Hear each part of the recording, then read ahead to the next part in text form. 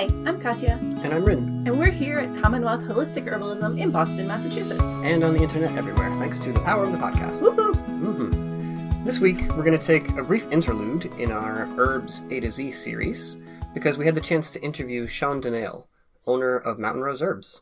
We talked with him about their sustainability practices and their partnerships and why it's a good thing that rhodiola is expensive. I was really looking forward to having this conversation. And y'all, I promised myself that I would leave my pom-poms at home. But the thing is, I get really excited about businesses who are trying to do good things in the world. And then we were talking to Shawn and I got really excited. Yeah, I got a little gushy. There was some definite cheerleading happening, but don't worry. It was still a really great conversation, and I think that you all will enjoy hearing about how Mountain Rose Herbs is focusing on herbal sustainability and what all of us can do to contribute to that effort. There's a lot to cheer about. Yeah, for sure. So yeah, here we go. Here's the interview. As people in this time and place, we are taught to be consumers. We've been taught to think about what we want and to prioritize getting it as cheap as possible. But listen, nothing about that is sustainable. We need a new thought process about everything we purchase, but specifically about how we're buying herbs. So I want to start right off here with the reality that as herbalists, we are actually not consumers. And sometimes I'm really afraid that as the popularity of herbalism snowballs, that part of the teaching might be being left out. So we might need to say it together like a mantra. We are not consumers. And what are we instead? Or maybe what do we need to rebuild ourselves into? Because literally we all grew up in this consumer economy. It is so ingrained. So there's some rebuilding that needs to happen here. So we need to rebuild ourselves into stewards, people in relationship with plants, which means we're in relationship with the earth, in relationship with the growers. And okay, well, actually everything is connected here. So we are not consumers, we are stewards. And if we approach herbalism as consumers, we will in fact consume it all. Yes. So true. So with that in mind, we are super excited to introduce Shawn Donnille, who is the owner of Mountain Rose Herbs. And I'm so excited to be talking about sustainability and stewardship and the price of herbs and the cost of herbs and what you are really buying when you buy herbs. So Shawn, welcome. Hi. Thank you so much for being here. Thank you. I want to launch off and then I'm going to stop talking and just let you talk for a while. But I want to kind of position this from the start that rhodiola on the Mountain Rose website this morning is selling for $117 a pound. And I have to say that when I see that, I feel so excited. A lot of people might think that I'm kind of weird to say that. But what I'm really excited about when I see that number is what it represents. And of course, it doesn't represent that every expensive thing you buy, but because it is Mountain Rose and because I know so much about your sustainability initiatives, I am so excited about what that number represents. And I want to talk about that today, talk a little bit about where that rhodiola is coming from, how it's being grown, and all of the amazing things that we're getting for that price. Yeah, I would love to. Well, to give a little bit of, I was going to say, if you are really excited about the high price of rhodiola, you should look at the price of our golden seal and ginseng in particular. That's really expensive too. Yes, I want them to be so expensive. I'm so excited about the initiatives about how you're growing those or how you're partnering to get those grown. Right. And again, it's for good reasons. It's not like manufactured scarcity or something like that, like happens. Yeah, absolutely. The ginseng and the golden seal, I know we're supposed to be talking about rhodiola, but we've spent the better part of 10 years developing cultivation programs with those two botanicals in mind. And like rhodiola, ginseng and golden seal is incredibly finicky. It needs to stay in the ground for about 2 or 3 years. Germination is difficult at best. And we're probably going to be looking at a future price of about $200 to $250 a pound for those two botanicals. But as we know, those are critically endangered plants. They're on the CITES list, so their exportation is heavily regulated. And it's an at-risk botanical for United Plant Savers. Rhodiola, to go back on rhodiola a little bit, we were originally getting that from the high mountain regions of the Zhejiang province in China. But the problem we were having there was, one, they don't have an ethical stewardship approach when it comes to wild harvesting rhodiola. But the other problem is that China is notoriously filthy, not in regards to rubbish or trash, but in regards to chemical overloads and pesticide residues. So what we found was vast majority of our rhodiola imports actually contained pesticide residues, and we would have to destroy it. Unlike other companies, Mountain Rose tests for pesticide residues on botanicals where we deem there might be a drift issue or anything that is not certified organic. We test for pesticide residues. Yeah. So that started making our radar about 8, 9, 10 years ago. And that's when we realized, okay, we're trying to get out of China. We don't want to do business with China anymore. Let's try to develop cultivation programs for rhodiola. And like I mentioned earlier in the program, rhodiola it's in the stone crop family. So it's incredibly finicky. It requires kind of dry, arid soils. It requires long, extensive periods of deep freezing. Even the germination is tied into the length of freezing. So this isn't something you could germinate in your greenhouse or plant in your garden. You need very specific soil types, and you can only find those in a handful of areas, especially throughout North America. And we are trying to move the cultivation of botanicals here into the United States and Canada. We want to get away from the rest of the world. It's more sustainable. We have better control inputs, and then we can ensure that it's done organically correctly. So the rhodiola, we started working out of Canada. There was a growers cooperative that worked with numerous cultivators of the rhodiola. And how that co-op worked is that you'd have, a cooperative center, and that center would work out like tendrils with numerous different growers, and they would consolidate everything into one facility. It's great. It's a fantastic program. It's done organically. It's done according to good agricultural manufacturing practices. But we wanted to have much more of a direct working relationship with the actual grower. And so we reached out to our current grower in Alaska and started working with them in their cultivation programs. And it took them several years to not only develop the infrastructure to begin that program, but it took them another 5 years from the time it was germinated until the time of harvest for us to actually see a product. And when you're taking care of something for 5 years, it's going to be $117 a pound. Yes. Yeah, sure. Really expensive. And so right now we work with both Canada and Alaska because it's a quantity game, and Alaska can't cultivate the sheer volume that we need. So we utilize both sources, and it will probably be another 5 to 10 years before our grower in Alaska actually increases the output. Right now we typically need tonnage quantity. I should step back a little bit. Historically, we would go through anywhere between 1,000 to 2,000 pounds a year. These days, not so much because the price, it's just not conducive. We're just not selling that much. And I'm fine with that. I have no desire to sell a bunch of rhodiola. It's important medicine. I want to make it available, but it's also a very delicate plant. It's delicate medicine, and we need to charge accordingly. So I have no intention of selling a whole bunch. But then again, I run business entirely differently. Most people who know me know I'm an anti-capitalist by my very virtue, my very nature. Mountain Rose, our goal has never been to sell products. Even when we go to conferences, I instruct my staff, look, we're not here to sell products. We're here to sell sustainability. We're here to sell the mission of the company. We're here to sell education. Let's not put a priority on selling products. And I gave as part of a conference last week, and we were discussing what makes our business model different compared to other businesses. And I think the overwhelming argument I gave was like, Mountain Rose, we're inherently anti-capitalist. Even on Black Friday, we shut down. And I don't know if you ever saw our campaign, but on Black Friday, if you went to the Mountain Rose website, it was black. And it talked about how, consumption is killing the planet, and that just for one day we want to shut down on the busiest commerce day in human history, just so that way we can contemplate our role as people and stewards of the environment, and just to have a day where we go, you know what, I'm not going to buy anything. I don't want to buy anything. It's killing the planet. So our approach towards capitalism is very distinct compared to other organizations. So you probably won't get the same level of commitment from other organizations that you get from us. Yeah.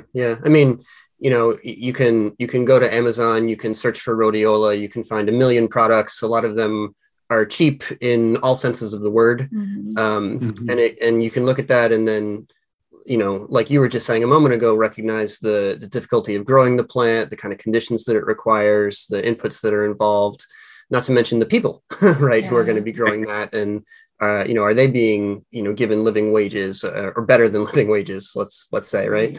And are they being supported to continue as well, right? So when we see somebody, or we have a client or a student, and they're like, hey, where can I get this kind of herb? I don't have a lot of money. We're more often going to try and redirect, and say, all right, well, there are lots of herbs in the world. I see why this one has captured your interest and your excitement. But is there somebody who grows in your backyard that could help out with the problem that you're dealing with, or could give you the kind of feeling that you're looking for? And I know that that's something that you all do as well, is to recommend alternatives, right? Yeah, we do. The Rhodiola Cooperative that we work with out of Canada, they operate under the premise that you just mentioned about people's backyards. So up there, you have a lot of stony soils, and the co-op will reach out to their member network and say, hey, are you interested in cultivating this rhodiola on a small scale for our larger co-op? And the co-op we work with out of Canada focuses just on rhodiola. So they could get anywhere between 5, 10, 15 backyard farmers that are growing small amounts of rhodiola, in which are consolidated at the co-op's facility. And that's the material we buy. So backyard growing programs are an important part of the entire matrix that Mountain Rose uses to acquire the botanicals we use. And like I said before, I have a deep-seated anathema towards wild harvested ingredients in every capacity. And it's my company's goal and mission to make sure that everything we offer is 100% organically grown and cultivated. That's the only way we can sustain the future, because right now we have way too many people going out into the woods and harvesting unsustainable amounts of plants, especially here in the Pacific Northwest. And I don't want to play any part in that. It's the equivalent of blood money. Like, I don't want blood money on my hands. Yeah. I think that, I know that you have projects like this with golden seal, with ginseng, and those are two really important herbs that I really don't work with very often, simply because of the sustainability issues. And to be honest, I don't work with rhodiola super often either. It's an important herb for me personally, but I work with it sparingly because as I was introduced to it in Iceland, already there was a lot of pressure on this plant. So my whole relationship is built around working with it sparingly. But I think that so many people have maybe heard of rhodiola as the happy herb, or take it if you think you have ADD, or take it if you feel sad or depressed or whatever. And listen, there are so many herbs. There are so many plants, and rhodiola has some real specific indications in which it is exactly what you need for that very specific sort of situation, but it's not an across the board kind of plant like catnip or tulsi, or, and those plants, those sort of first and second and even third tier plants that you might choose to work with depression or ADD management, or anytime you want a happy herb, all of them are cultivatable, tulsi, catnip, chamomile, rose, blue vervain, any of them, linden even, so much more available than rhodiola. And that is one of the things we're getting for that cost, is the reinforcement that I should be saying to myself, do I really need rhodiola in this situation? Mm-hmm. Yeah, that's interesting. So we noticed rhodiola sales escalating in 2016. And the interesting thing about Mountain Rose is that we can follow trends. We can follow political trends. We can follow socioeconomic trends. We can even determine which illnesses are plaguing particular parts of the country, because we'll get a ton of orders from the Midwest just for, say, elderberry. And then that's when we realize, okay, there's obviously a flu pandemic going on in the Midwest right now. But rhodiola was interesting because it was national. Everybody in the United States was buying rhodiola right around 2015, 16, and 17. And not to politicize it, but that was the age of Trump and this political demarcation. And people were miserable. They were unhappy. And rhodiola was a sensational product that corporations beautifully packaged and beautifully marketed. And it sounded exotic. It sounded fancy. It sounded like real medicine. Catnip, I'm with you, but catnip, doesn't sound sexy. It doesn't sound new. It doesn't sound exotic. So we were noticing large swaths of corporations and nutraceutical companies pimping out rhodiola, and people were like, oh my God, the happy herb, I want it. I want to buy it. And the sales just went through the roof for us. And then that's when we said, okay, this is no longer sustainable. Not only that, but we're having a really hard time, securing safe material that's free of pesticide residues, and start working on some cultivation programs. And that's where we are right now. And as a result of that price going up, at least for Mountain Rose herbs, our rhodiola sales have absolutely plummeted, but I'm A-okay with that. Like I said, my objective is not to sell a ton of rhodiola or make a bunch of money off of this plant. Yeah. Shawn, I wonder if you've seen something similar like that with ashwagandha in the last couple of years. I just saw the herb market report came out for 2020, and ashwagandha had like 160% increase in sales, which was already high in the previous year. So you seen that too? Yep, absolutely. Yeah, ashwagandha, great adaptogenic, wonderful for the system, easily approachable. It has that sexy name. It's kind of exotic. But we've also noticed that with both schizandra and astragalus as well. But ashwagandha is definitely on the top of the list. Which is actually fine with me because it's cultivatable. Like I grow ashwagandha, I grew it outside the apartment in Boston, like on the porch in a bucket, and it'll grow. It's happy to do it. So I'd love to see a plant like ashwagandha be super, super popular and rhodiola be when I really need it, Yep. Yeah. The other interesting thing that I should probably mention is that obviously we're in the bulk herb business, and that's a large volume of our total business. But in the next six to 12 months, we're going to move most of our focus towards our extract line. So we're a manufacturer of extracts as well. And the reason why is because the medicine per pound volume is really quite high. So we could develop probably a year's worth of ashwagandha material for our customers, utilizing 40 to 50 pounds of fresh material. Right. Whereas if we sell on the dry market, we're going to be selling 3, 4, 5,000 pounds. So we're going to be pushing our extracts really aggressively. We're going to make that the focus of our herbal products division, because we sell DIY ingredients, we sell essential oils, we sell body care products, and we sell herbs. So, with the herbal product portion of our business, we want to focus more on extracts because you can get a lot more medicine out of a lot less material that way. Yes. Yeah. I feel like I've been noticing in the last few years more tinctures available on the site. Me too. I actually, so when we work with clients, since COVID, it's been exclusively online. And we don't want to mail stuff individually to clients because we're not really set up to be a mail order business. That's not what we do. And so we've been just directing people like, okay, we'll have this from Mountain Rose and that from Mountain Rose. And here's all your links. We send them the email. Here's all your links. Just click each one, put it in your cart. That's what you need. And a couple of weeks ago, I really want a client to have goldenrod tincture. And I was like, man, where am I ever going to find goldenrod tincture? And I Googled I searched on Mountain Rose, and I was like, oh, they have it. And I was so excited because it's not as common to find that. Goldenrod, yeah. And I was just thrilled. So I personally would love to thank you for the expansion of the extract line. I'm very, very excited about it. And thank you for supporting us. Yeah, we're going to be focusing. I would like a full and complete line of extracts, basically an extract version of every herb we sell. But that's going to take us time to get there. We're managing about 8,000 SKUs. So we have a lot of products to manage. So it's a very delicate affair, and it kind of takes time. We bought we bought Terra Firma Botanicals about 6 years ago. And they were a local manufacturer of extracts. And River Kennedy, she was the owner, and she was a dear friend. And she passed because of MS, but we helped her with that acquisition because she just wanted to see that her formulas and her product line, and ultimately the employment of her daughter and her employees, continued in perpetuity while she was preparing for her inevitable death. And so we've had it for about 6 years.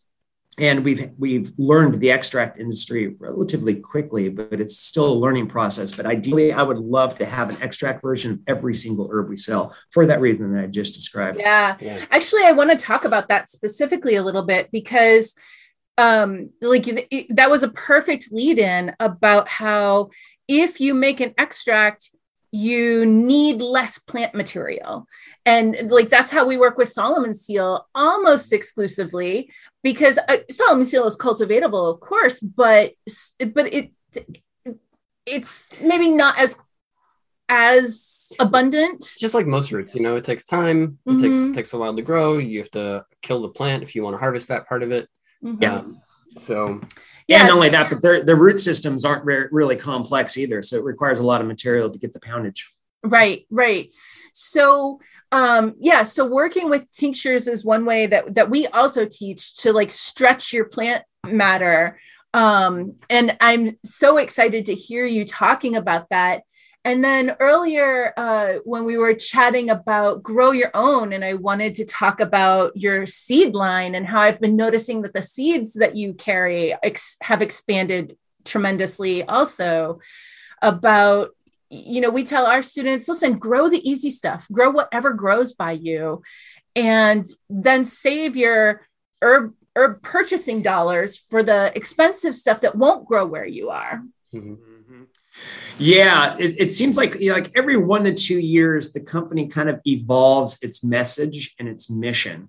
And like I mentioned to you guys earlier, there was a good 10 or 15 year period there in the early years of Mountain Rose where we were very adamant and forthcoming in all of our marketing materials about not buying from us. You don't buy from us. If you need to, great, we're here for you, but you need to grow your own. And here's a full line of seeds for you. And true to my anti-capitalist nature, who we use is Horizon Herbs and their strictly medicinal line. And I recommend everybody who's listening to this to go visit them because they have a much more robust line. But if you happen to do a little shopping on Mountain Rose, throw in some seeds in your order and grow your own. But we've been working with Richo Czech. He's the owner of Horizon Herbs. We've been working with him for 25 years. Dear friends, they're in Southern Oregon and Williams, Oregon. Countless hours spent with that interesting fella. But I'm so thankful to have Richo and Horizon Herbs because there's nobody else doing it to the scale that they're doing it. And we really do need to grow our own. A lot of these plants are so easy, and you develop a much more intimate relationship that's almost synergistic with the plant, and the medicine becomes more palpable and powerful when you have that relationship with the plant. And and even to this day, we encourage everybody to grow their own. It's just, like I said, our mission and the core message that what we're trying to convey always changes over, a year or two. These days, it's the cultivation of endangered botanicals and our extract line. That's probably going to be our core message for the next year or two. And right now we're currently in negotiation for acquiring a farm with the sole intent of cultivating at-risk botanicals, not popular botanicals, just at-risk botanicals. I want to cultivate black cohosh. I want to cultivate bloodroot. I want to cultivate blue cohosh. Because right now there's no robust cultivation program in the United States for those botanicals, and the sheer volume that we're talking about, I think the annual tonnage report that I saw showed like 20 or 30,000 pounds of black cohosh.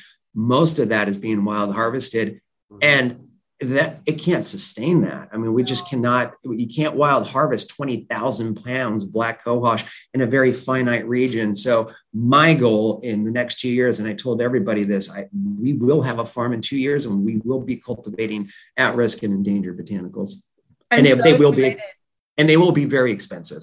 Yes, good. No, I'm so excited to hear that. And I think that to go back to grow your own, there was a 10-year period where I was farming in Vermont at the turn of the century. That sounds so like whatever. Whoa, that's right. We can say that. Yeah, right. Circa 2000. Century.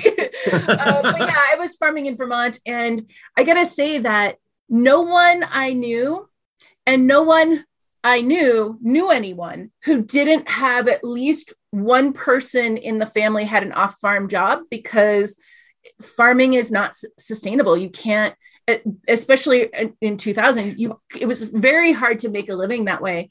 But now I see here in this region a lot of small herb farmers who are turning out really excellent material, some of whom sell that to Mountain Rose. I'm thinking about Foster Farm in particular, but there are other farms here too, where now we are seeing herb farmers who are making a living wage and able to produce really just astounding quality and to invest in what's required to produce that kind of quality, because they know that they can sell their product at a living wage. And they know that you will purchase it, that you're not going to ask them to sort of underbid themselves just to unload their product. Yeah, that's interesting. You mentioned Vermont. The other thing working against Vermont is the insanely short growing season. You guys in Vermont have such a short growing season. Here, the farms we're looking at is in the Southern Oregon, Northern California region. So we have an 8 to 10 month growing region there. Wow. So usually you have permanent on-site farm staff. Some of the farms that we're looking at acquiring, some have permanent staff that are, number 15 to 20 farmers. These are full-time living wage jobs, but only a long growing season can really afford that. Yeah. So unfortunately, certain portions of the country just can't, maintain numbers like that because your growing season is so short. Mm-hmm. But I'm really excited about seeing the future of a future farm for Mountain Rose. Yes. I think it's really excellent when people are growing their own, also because most people don't have that kind of experience. Most people haven't ever had a chance to be a farmer. So they don't really know what goes into herb production. And if you choose one herb, catnip, calendula, whatever, and you say, I'm going to grow my year supply of this one herb this year, right? Even if you're not a good gardener, you've never really practiced before, you can grow a year's supply of catnip, right? Like almost everybody can do that. This year for our herb school, we had a challenge for everybody to grow their own calendula. And whatever, we pick a different herb every year, but doing that, and so one person, maybe they're going to grow ultimately 2 dry pounds of it by the time that they've grown it, processed it, whatever. And I think that is such an educational experience, because once you do that and you realize like, holy cow, this was so much work for just what I personally am going to consume this one year. And then you start to multiply that out and suddenly you realize, this is a great price, actually, Yeah. Yeah. Yep. Oh, absolutely.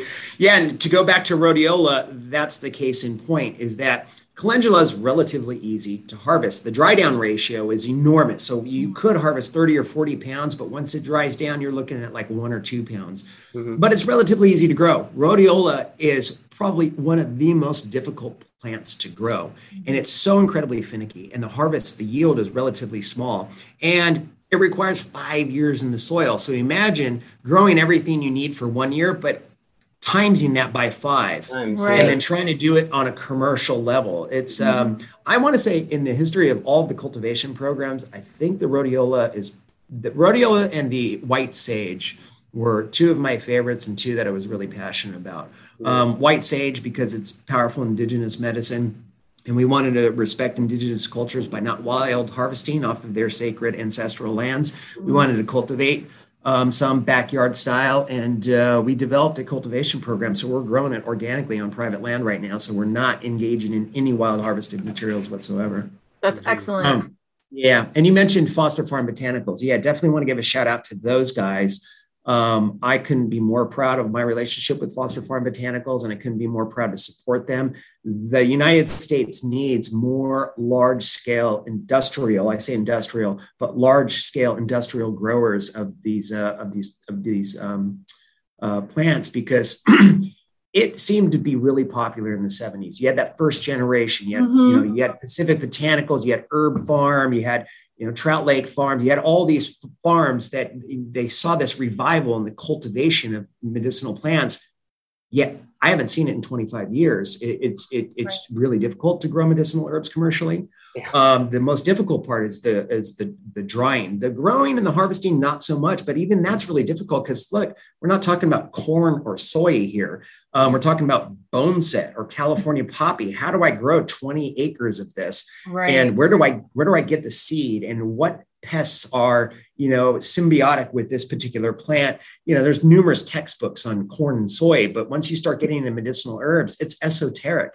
It's a learned language, and we need more large-scale industrial growers to make that leap and say, you know what, I'm just going to go for it.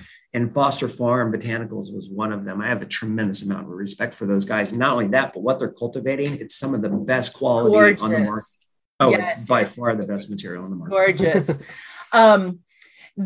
It's so funny to think about the word industrial is referring to anything in Vermont, because everything is so like everything is on the side of a mountain, and the amount of flat space you have is very small, and you have to Tetris everything in. Right.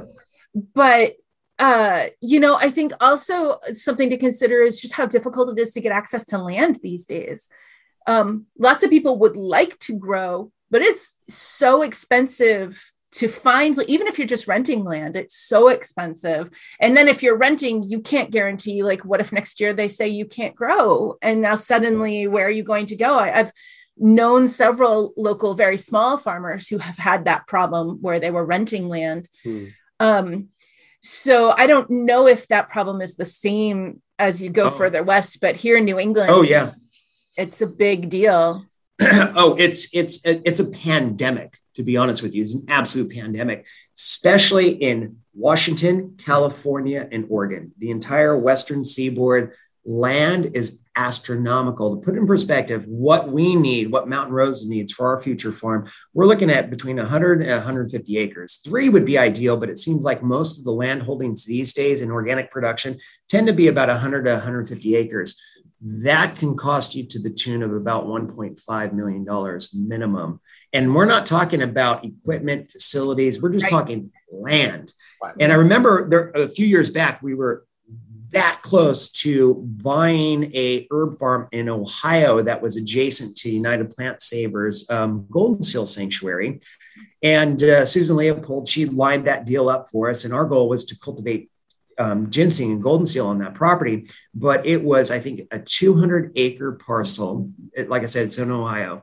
I think it was about 200 acres. It had a farmhouse, it had some equipment, and it was $280,000. It was nothing. So land in the Midwest is insanely cheap. So 200 acres in Ohio, $200,000. 200 acres in Oregon is $2 million. Yeah. So the barrier to entry, at least in the Western United States, is really quite high. And the Midwest seems to be where it's at with regards to land prices anyways. Yeah, I think that the prices are similar here in New England too. I'm not surprised given the amount of congestion you have going on there. Right. Yeah, it's just crowded. Well, and also even when you think about Vermont, where, there's not a ton of people and there's so much more agricultural land, but my farm in Vermont was 150 acres, but the majority of that was up the side of a mountain. There were really only about 20 acres that were flat. So that was fine at the time because there were some things that grew up the side of the mountain. So that was good. Yeah. I mean, it was a whole forest. Yeah. But in terms of what you can plant in quantity, what your 150 acres in California is going to be all nice and flat. Yeah. Yep. Yeah, we call it acres in production, and we have them in Oregon as well. We have, because Oregon, it's a very mountainous state, and a lot of the farms here, like in Vermont, you'll have a 150 acre parcel, but only 100 acres will be in production. Mm-hmm. Or you'll have a 40 acre parcel, but only 5 acres are in production. That's because you're competing with the terrain. And there's forest grown programs. So some of the farms that we're looking at have mountainous terrain as well. But we work very closely with UPS in their forest grown program. So we might look at utilizing some of that forest land to develop at-risk botanicals within that forest ecosystem. Mm-hmm. Bloodroot, blue cohosh, black cohosh in particular would do really well. Yeah, awesome. Well, I'm so excited literally for everything that you're doing. I'm so grateful. I mean, I've been buying herbs from y'all since 1998. Wow, you're part of the old school. Yeah. 2 or 3 times a year, every year since 1997, 98. Yeah. And I'm so grateful that you exist. I'm so grateful to have that long perspective and see how things have grown over time. I'm literally giddy about what you're choosing to focus on and your values. And I just love y'all. I just love y'all so much. Yeah, very much.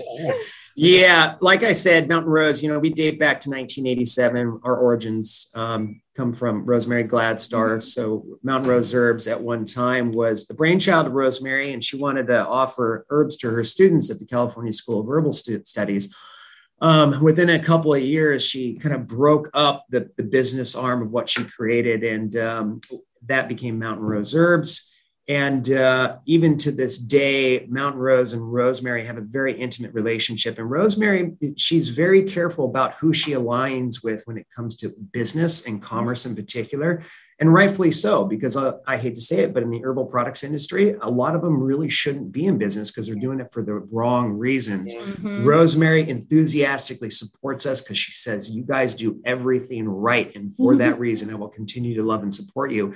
But with that being said, Mountain Rose is incredibly transparent, and we're intimately connected to the herbal community, and we hear their complaints and we hear their criticisms, and we're subject to criticism all the time. I welcome it. I love it. If anything, I'm actually honored by it, because numerous people have said to us, look, if we can't get you to change this, nobody else will. Mm-hmm. And that's my honor badge. I'm like, yep, you're absolutely right. And that could be, that's where the white sage conversation first happened about 5 years ago. A lot of people in the indigenous community came to us and said, you need to stop harvesting white sage off our ancestral lands. And they knew that we would probably be the only company to literally remove ourselves from ancestral lands. And it applies to everything we do. We want to be very ethical and conscientious. And I appreciate and welcome constructive criticism from everybody in the herb community, because let's face it, Mountain Rose is big. We're big, but we don't want that size to detract from the mission or the purpose of the organization. And the only way that we could hear feedback from the herbal community is for them to share it with us. So I welcome all complaints and all criticisms. And I promise everybody, we will try to do business as ethically as we possibly can and hear all your voices. Yes. And, I've watched you do it too. Like I've watched more than just the sage issue. Like I've watched, listen, nobody can think of everything. Like you do your best and then you adjust. And some companies just make a profit, and they neither do their best nor adjust. Yeah. But, you're going out there, you're saying, I'm trying to think of everything. I'm doing my best. And then you hear feedback and you say, hey, I can make adjustments to be better. And I've watched that cycle after cycle, and it's amazing it's good to see. It's really good to see. Yeah. Yeah. Thanks for noticing that. Yeah. Something recently came up, is just a few years ago, but we sell coconut oil. And there's a activist movement right now against coconut oil, because in parts of the Philippines and Indonesia, they actually use enslaved monkeys to harvest the coconuts. Mm-hmm. So we had customers contact us saying, is your coconut oil slave monkey free? And I remember thinking to myself, what the hell, slave? What are you talking about? I've never even heard of this. Are you kidding me? Mm-hmm. And we researched it and found out that it was a real issue. So then what we did is we did a visual verification, visual audit, and got third-party certification to make sure that enslaved animals weren't being used to harvest coconuts. We take it that seriously. Or even recently, the Palestinian issue has really exploded. And in the herbal community, there were a lot of impassioned voices saying, Mountain Rose, you guys are selling stuff from Israel. And as you know, there's a Palestine-Israel conflict, and we want you to divest. And I was like, whoa, hold on. Okay, this is all new to me. Let me learn the issue. Mm-hmm. And it took us about a year to kind of learn the issue and learn the nuances, because the farmer we were working with in Israel, we've been working with for 22 years. And he's a small landowner. He only has 40 acres. But we heard the voices and we're like, okay, we'll divest from Israel. So we really do hear everybody's criticism, and we try everything we can to do right. And I want to thank you in particular for recognizing that. Yeah, sure. You don't have to Yeah. get it right the first time, but like having that habit, I guess, of like looking for the criticism, paying attention to it, taking it seriously, that introspective work, and then making real change. That's what we're looking for, right? Yeah. So yeah, it's good to have that out there, and not just because it makes us feel happy about you as like a single vendor, but it also sets the bar for other herbal providers out there in the world. Listen, it sets the bar for us too. Yeah. Not necessarily us, Rin and Katya, but us herbalists, because people get into herbalism from every walk of life. They come from whatever they came from. I was a software engineer, like we all come from wherever we come from. And we don't inherently not everybody was a hippie before they did this. Not everybody was an environmental activist. Not everybody was a whatever. Not everybody was a farmer. And so we all come to this with our saran wrap and our, whatever it is we come to it with. We're all doing the best we can and we're learning as we go. And to see somebody on a very large scale also be learning and adapting, learning about, issues that are going on in the world, but also adapting to the way that the world is changing and just being aware of it and setting that standard of constantly educating, constantly being open to the messages that let us know we need to make a shift in our behavior. Like, it's not just an example for other businesses. It's also an example for each of us as individuals to say, I wonder if there's a better way I could be doing this in my own personal life. I wonder if there's it's a kind of one of those kaleidoscope kind of things, Yeah. Luckily for Mountain Rose Herbs, the owner, me, has a background in environmental activism. So I embrace these issues passionately. Get really excited about them, whereas other companies do not. I give talks throughout the United States about mission-driven companies and how to set up a sustainable mission-driven organization. And overwhelmingly, the people in the audience aren't necessarily owners. They're either managers or employees of organizations. And they always say, well, what do I do what can I take back to my boss or my employer to get them excited about this issue? And I say, you know what? Unfortunately, it's top down. Like, if your boss or your employer, if they're not personally passionate about these issues, then I hate to say it, it's not going to come across as genuine. And it's true. We see it in the herbal products industry, and we see it in the larger organic products industry, that there's a lack of sincere dedication to the movement and to doing business ethically. And like I said, for Mountain Rose is fortunate and lucky that its owner and current CEO is an activist, because these issues are really important to me. And it shows in everything we produce. I mean, obviously you've recognized everything we've done, and but you can't say that of other organizations, sadly. Right. Yeah. Well, I'm just excited because all of the organizations that you work with, all of these relationships that you are cultivating, all of the relationships that you're cultivating with herb schools, with conferences, with individual herbalists, because they're customers, because they went to a conference that you supported, because whatever, it is all feeding out, and it makes a change that is bigger than just the change of your own business. It makes a change throughout the world, and it makes a change through all of us. And then if we all make those changes in our lives, and anyway, I'll put my pom-poms down now. Well, actually, you talking about that brought up another issue. It was probably like 5 or 6 years ago. We were growing exponentially, and a lot of small growers and regional growers were, shouting at us, saying, you're killing the herbal, industry and small growers, and you're stealing all the wind from the room, and you're making it uncompetitive for us. And I said, whoa, that's not my intention. I'm really sorry. Here's what we're going to do. And what we did is we created on our homepage, there's a growers directory, and you could, click that link, and it could show you all the local growers in your area. And we promote that page heavily, and it gets thousands of unique views every month. Our intention isn't to steal away the potential of other people to make it in the herb trade, which is why we want to promote other people. And I have no problem giving people like Foster Farm Botanicals a shout out. or Zach Woods Herb Farm, a shout out. We want to work with those growers because they're doing amazing things. We want to see even more growers.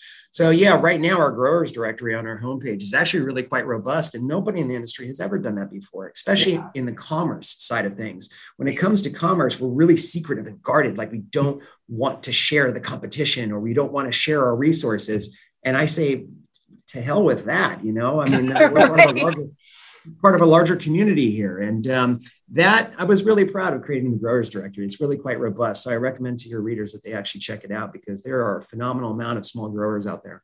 Yeah, absolutely. We recommend that to all of our students. We're like, and honestly, that's one of several things over the years that, I look at what Mountain Rose does and I'm like, this is a really, really good sign. Like, this gives me more trust. This gives me more, confidence. Right. So yeah, keep it up. Thank you very much. I guess we're preparing to end, but I just want to say one other thing. It's really another one of our focus. I mentioned focuses. Every 2 or 3 years, Mountain Rose kind of focuses on a new thing. For us, cultivation of endangered botanicals, and then our extract line, because you get more medicine out of less material. But I think from like a personal idealistic mission, in our most recent journal, which will be hitting houses in the next few weeks, my introduction letter in that journal talks about the essence of permanence and tradition, and how the herbal industry in particular, not too many people know this, but most of the herb companies that we all know have been bought out by investment firms and bankers and capitalists. There's only a handful of independently owned herb companies, and it's Mountain Rose Herbs, Oregon's Wild Harvest, and Traditional Medicinals. Other than that, all the other famous names that we know, they're owned by either investment companies or third-party investors. It's really quite shocking and revealing to see that there's this much corporate or financial interest in the herb industry. And I don't like it, because when that happens, you lose competition. Competition and vibrancy and diversity helps our community and our industry as well. But the rate at which companies are being bought out is astounding. I've been at Mountain Rose for 22 years. I've never seen anything like this before. And in the journal, in my letter, I make a promise to my customers, and I've already made a promise to my employees, that we will never sell. Mountain Rose Herbs will never sell out. We will always be run by real human beings, preferably me. And then we're not going anywhere. And we're going to continue to do things right. I'm so glad. Well, again, I just want to thank you so much for caring enough about rhodiola to go to all this trouble, years of development and partnership, so that I can have rhodiola here, literally right here on my shelf, that I know is sustainable. And the same with the ginseng project and the golden seal project and all the projects that you have lined up, but also just the plain old catnip and chamomile and calendula, because all of those are at the same standard. They're all, they're easier to grow and everything else. But I just am so grateful that I never have to worry about negative impact of the herbs that I work with. That's not something I have to be afraid of. And I'm very grateful that you spend all that time making sure that I don't have to worry about it. Yep, that's true. And if you ever have a concern, you let me know and I will address it personally. It's funny because I tell my students all the time about this 1 pound of dandelion leaf that I got. It must have been in 2011. I have ordered probably 1,000 pounds of, or I don't know, more than that, actually, in the past 20 years. And 1 pound of dandelion leaf was not good. And I was like, I could send this back, and no question, they would send me fresh. And I was like, I'm gonna keep it. Yeah. We would hold it up and be like, all right, here's this one. Yeah. You see it, right? This is literally 1 bag of dandelion leaf in all of these years. And oh dear.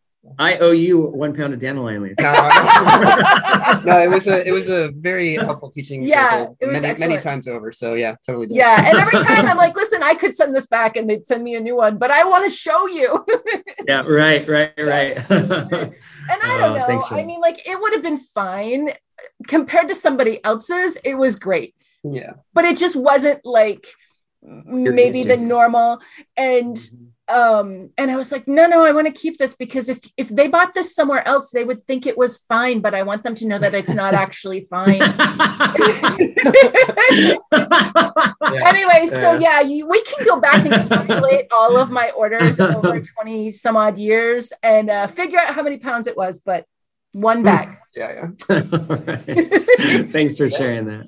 Yeah, and hey, thanks for taking some time to talk to us with us today and being on our pod. Genuinely fun. It's been good. Yeah, we really appreciate you. So Love Fest, which I wasn't really that wasn't my goal. I wasn't trying to have the pom-poms out, but I really am enthusiastic, and I am grateful when there is a big company and they're still good, and you don't get to be enthusiastic about that very often. And so you want to know what? Yes, I will wave my pom-poms around because I want to be enthusiastic about you. Thank you. I just do. Thank you. That's affirmation that I'm doing my job. Okay. Thanks to Shawn for taking the time to chat with us there. And we'll see you next week with some more herby goodness. I think it's the Artemisia. Mugwort and wormwood. Yes, next week. Bye.